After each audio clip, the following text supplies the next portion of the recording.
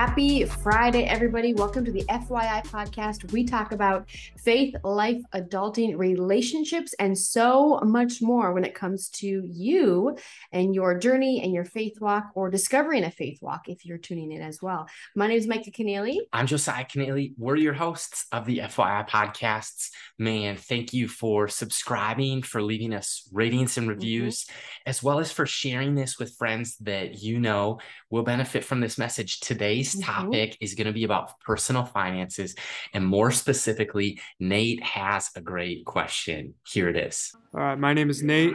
I just want to know, how do you invest responsibly?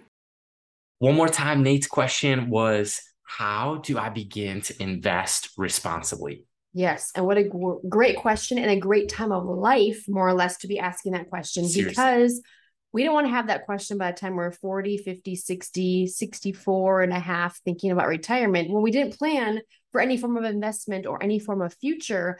Or maybe you are married and your spouse takes care of it. Maybe you are single and you have no idea what we're talking about when we lean into some things today. But the first thing we're going to take a look at, if you've ever heard of Dave Ramsey, the Dave Ramsey team, they're intense, but they have a lot of wealth because they've stuck to the principles. And he has been tooting the same horn, blowing the same whistle when it comes to finances for 30 years. Yes. And we just admire the fact that he has stayed in his lane. He's invited other people in the lane to understand and discover. So we want to do that same thing for you. And we're just going to uncover the top 7 things that he leans into first and foremost when it comes to finances. Should I break those down for us? I think that's a great place to start. He calls them the baby steps, and then we'll dive into a deep dive into investing responsibly. How's that? Okay. Yes. So here are the baby steps, and they may sound big to you right away, but just hear us out, right? Hear Dave out as well. First step is this: save $1,000 in a beginner emergency fund. And that can look like you need new tires. You need to go to the dentist. You need to get a pair of glasses. You need, whatever, just $1,000 for something that you were not planning to happen, pop up on your calendar, invade your day, whatever it is. And spring break trip doesn't count as emergency, right? So vacation, like you can budget and you can save for that, but that's not your emergency fund. That's a good point. Step number 2 is pay off all debt. And one debt that we considered actually an investment when it comes to this is your home, your mortgage, something that you are paying money towards that you will own someday. That's good. In addition to, some might say, debt that you can take on that's wise debt or can be wise, depending on how you view it, can be your education. So don't go to school unless you know what you're doing, or you can pay it off well along the way, right? Yep. Step number 3 is save 3 to 6 months of expenses for emergencies. COVID was a great prime example of, oh my word, I can only make it month to month. 3 to 6 month cushion of time will help any and all families. So step 1 was a small emergency fund for one emergency, but then a fully funded emergency fund is step 3. And that's like, hey, you change jobs, things like that. So maybe step 3 is 3 to 6 months of living expenses in that emergency fund. That's right. Step number 4 is invest 15% of your income for retirement.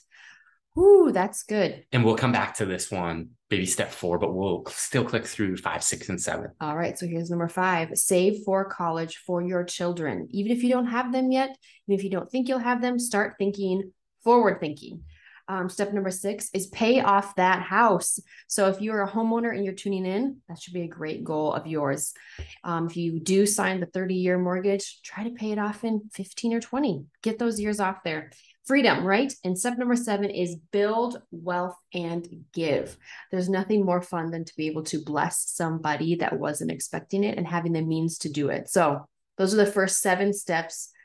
Oh, wow. To challenge you and to challenge us each and every day. Yeah. And if we had any disclaimer legally, here's what it is. We're not financial advisors. That's right. So we're not claiming to tell you, oh, buy this fund or buy that index fund, or here's how you make it work. What we're going to do is have a big theology of a high view of God and his word and look at what he has to say. We're pastors at heart.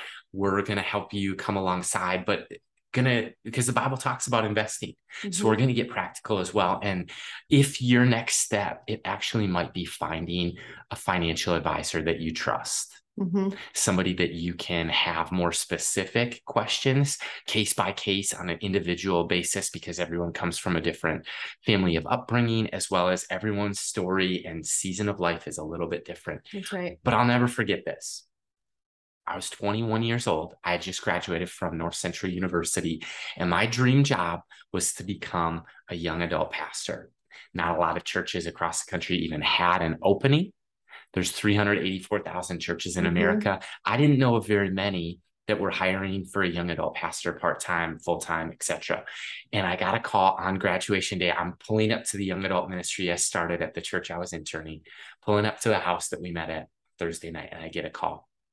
And this pastor wanted to hire me out of state. And I didn't end up going there, but what stuck with me forever was what he said on the phone. He said, Josiah, at our church, we love people and we use money and not the other way around. Wow, that's good. I'll say it one more time. Like and I've adopted this as something Micah and I believe. Right. And we want you to live this way too, is we love people. We use money as a tool, not the other way around. How many stories do you know, if you're honest, of people who felt used? Right. They didn't feel loved. Or people who love money and use people. Right. So I think that that's just really important. And then we want to unpack just really what scripture says about money and land on investments. Jesus teaches, by the way, more on money than any other topic, including heaven, including hell. He says things like, where your treasure is, there your heart will be also. You can't serve both God and money. So we want to love God. We want to love people. We want to use money as stewards, as a tool. We don't want to have closed fists. Right. I always think of that monkey who can't get his hand out of the jar. If you just let go, we have open hands. We came into this world naked. We'll leave naked. We can't take anything with us. You've never seen a hearse taking somebody to their funeral or to be buried, pulling a U-Haul, right? So what we want to do is think eternally, think about things that can outlast us with legacy. Right. I love Proverbs too. Talks quite a bit about examples of, look at the ants, consider their ways and be wise. And I look at ant hills that I don't want in my yard, but are there. And they're storing up. They have no leader, but they're storing up for the winter. And they've got a supply of food. They've got that emergency fund that kind of lasts them 3 to 6 months of winter. And we consider those ways. The wise store up for the future. The borrower is slave to the lender. These are teachings of Proverbs and in the New Testament, book of James, also the Gospels. The love of money is the root of all evil. So it's not money itself.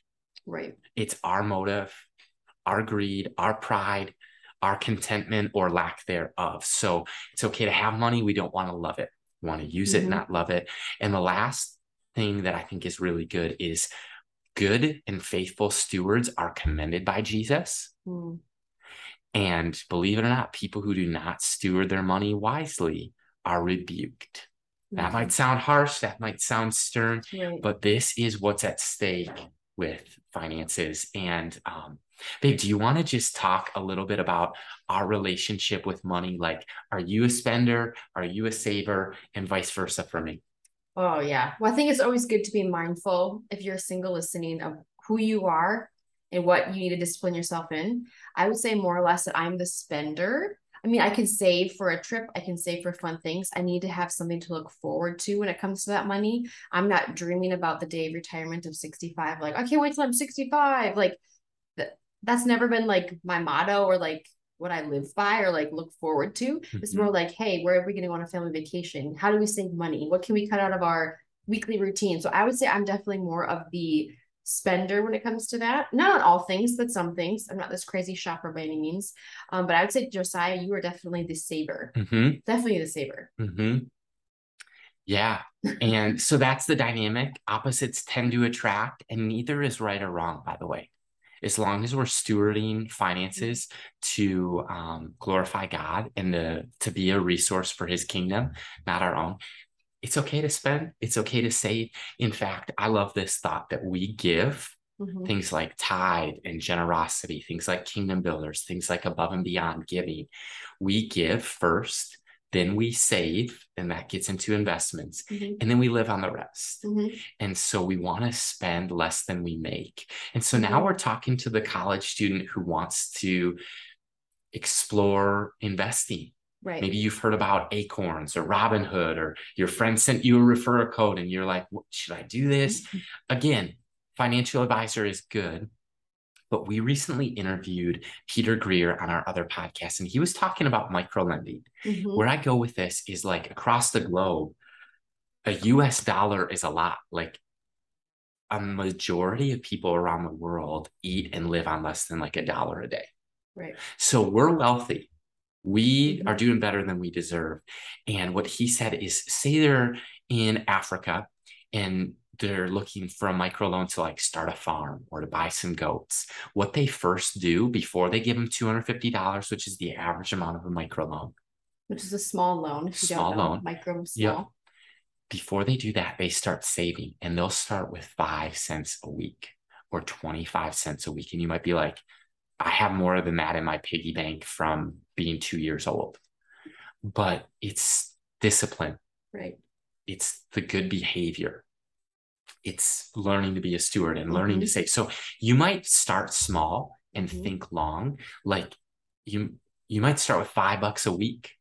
You might start with $100 a month. That's a great thing. And one of the things that we've done since we were married, we had a goal of buying a house. Right. And our goal was actually to put 20% down so we didn't have to pay PMI. Right. So our goal, what was it? We wanted to save 20% down for our first home. Right. We were able to do it. It took us 2.5, 3 years to save. And how we did it is we picked, I think it was $1,000 a month. We weren't making a ton. So for us, that was a ton of money. Right. But we were saving every month to have an act of automatic withdrawal out of our joint checking account. Right. Because it's not Josiah's money, Micah's money, it's our money, it's God's money. Right. And we would have this money transferred to a different bank, almost like paying a mortgage or paying rent or paying your car payment or paying for gas. We didn't think about it. We didn't miss it because it came out every month. It was on our budget. Right. And we were able to do that. And I think that if you want to save for retirement, just have some money taken out of your checking or your savings and put into a different bank.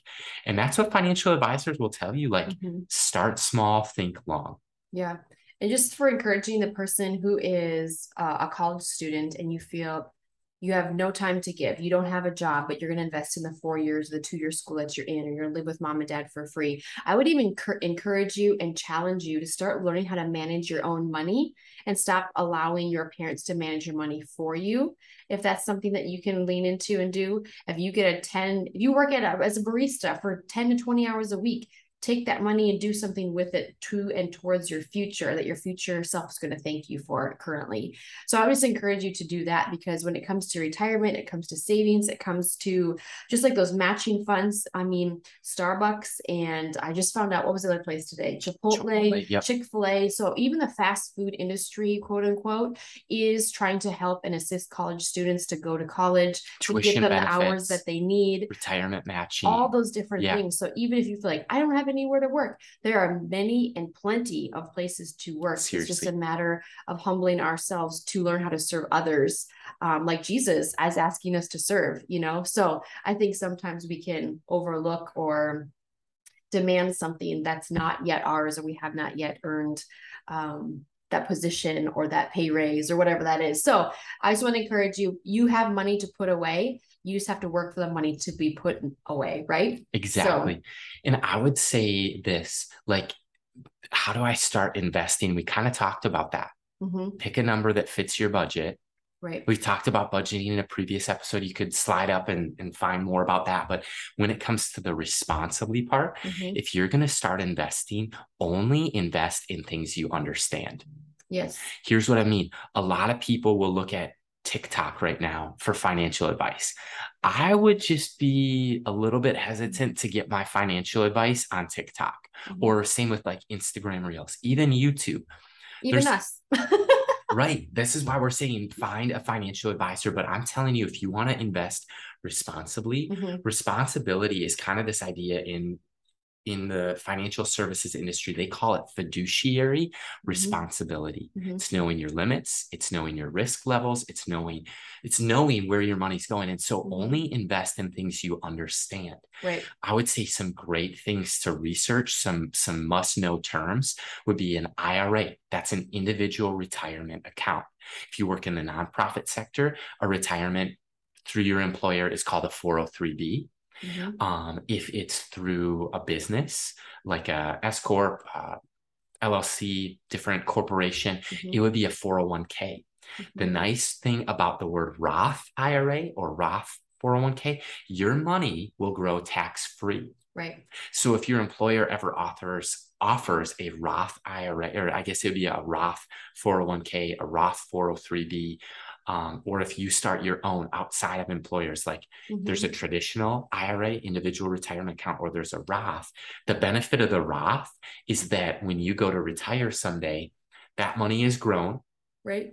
Dividends, your investments each year, also the interest and all the growth, right, year over year. But you don't have to pay taxes on that growth with a Roth account. Right. So I think that's a safe thing to tell you, to research, to do your own due diligence. Yes. But to learn those terms like Roth IRA, find out what a mutual fund is. Instead of a single stock of like one company, say Best Buy, Target, Home Depot, it's riskier to put your stock, even in Tesla, even in Apple. It's a riskier move to put all your eggs in one basket, so to speak. And the best way I've heard a mutual fund is kind of like a grouping, almost like a salad assortment or a charcuterie board of different, like disperse. a different, like, oh, we've got our hams, we've got our eggs, we've got our cheeses, we've got our meats, we've got our kale, we've got our spinach, we've got our iceberg lettuce. And then when one company's down, the other company might be up. And it's called diversification. But mutual funds, growth stock mutual funds, and things like retirement are great things to invest for. Yeah. Maybe. And also one thing I'd keep in mind is something very, very simple is when you get a salary or you're on a payroll somewhere, one question to always ask, do you have a matching fund? Meaning, if I take every paycheck and I ask for a certain percentage out, say it's $100, they may match that $100 and put it towards your future.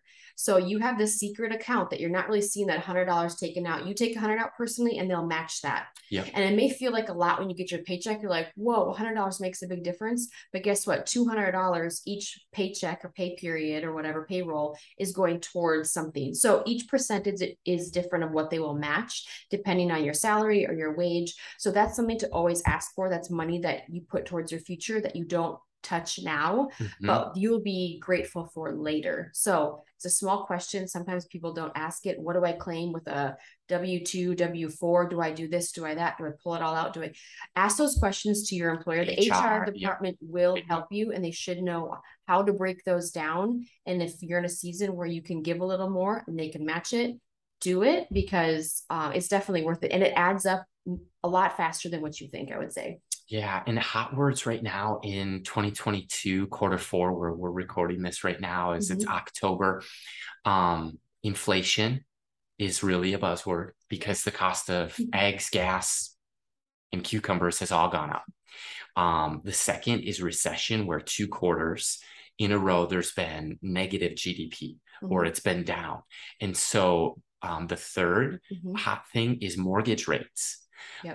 So a few years ago, mortgages might have been at like 3% interest for a fixed 30-year. I'm just giving a round ballpark. It's kind of doubled in the last 2 to 3 years, even year and a half of time at the time of recording this. And so when mortgage rates go up, home values go down. And so this impacts not just one person, but the vast populace in America. I would say those are important things to know. And the Bible teaches us to beware of get rich quick schemes. A lot of people will tell you, buy this, buy that, do this now. And it feels like if you don't do it, you're going to miss out, FOMO. Or people are like, oh my gosh, I'm pulling all of my investments out because of fear, uncertainty, doubt. Okay, settle down. God's seated on the throne. He can provide daily bread. So we're doing better than we think we are.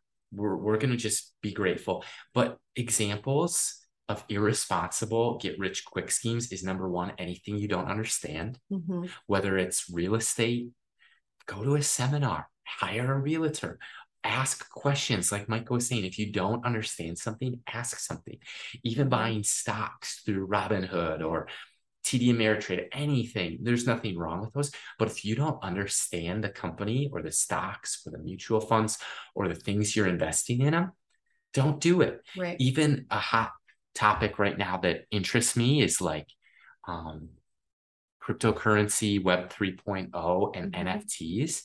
If you don't know what those things are, don't invest in it. If you don't understand it, don't make investments thinking that you're going to get rich quick. Yeah. And I think something so simple when you are doing any of what Josiah just said, and many of it is at the fingertips. It's on our phone. We have access to it. Don't forget your passwords, number one. 2, understand your wallet of how things are dispersed, what account is where. So for example, like if you're doing cryptocurrencies, sometimes you can't trade and equate them with different apps. And if they do, you need a certain amount of them. So it's like, you want to buy these ones to get those ones, but I really don't want any of them because I want to sell, I want to buy here. So, I mean, it gets very confusing and it can be very layered, and you may have your money dispersed randomly, and say you unfortunately pass away. Who has access to those passwords? What happens to those? Those are questions that a financial advisor and someone in the world of this specialty who went to school for it, who's in it every single day, not just some kid mining cryptocurrencies in their dorm room, but people who are truly investors and have some type of financial advising background and education. So, I mean, it's a simple, small thing. And I think we saw this a couple of years ago when this guy lost his password, and you only get so many password tries to reach. He had millions of dollars. I can't remember what the amount was. Yep. And everybody who was like following his story was on the edge of their seat, wondering if he doesn't get it, what happens? Where does it go? He loses it. Is it in cyberspace? So really weird concepts for some people where it's like, I don't get it. I don't understand it. It's not tangible. I'm not going to do it. But if it piques your curiosity and you're forward thinking or you're futuristic thinking, this is a form of futuristic currency that we may see become the norm. We don't know.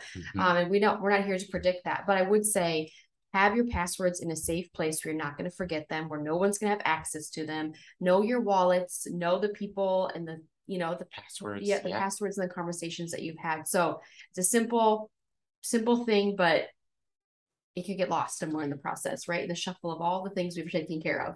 Yeah. And we never want to separate our faith from our finances. They're integrated as whole people. As people where everything that we have is God's and it's not our own.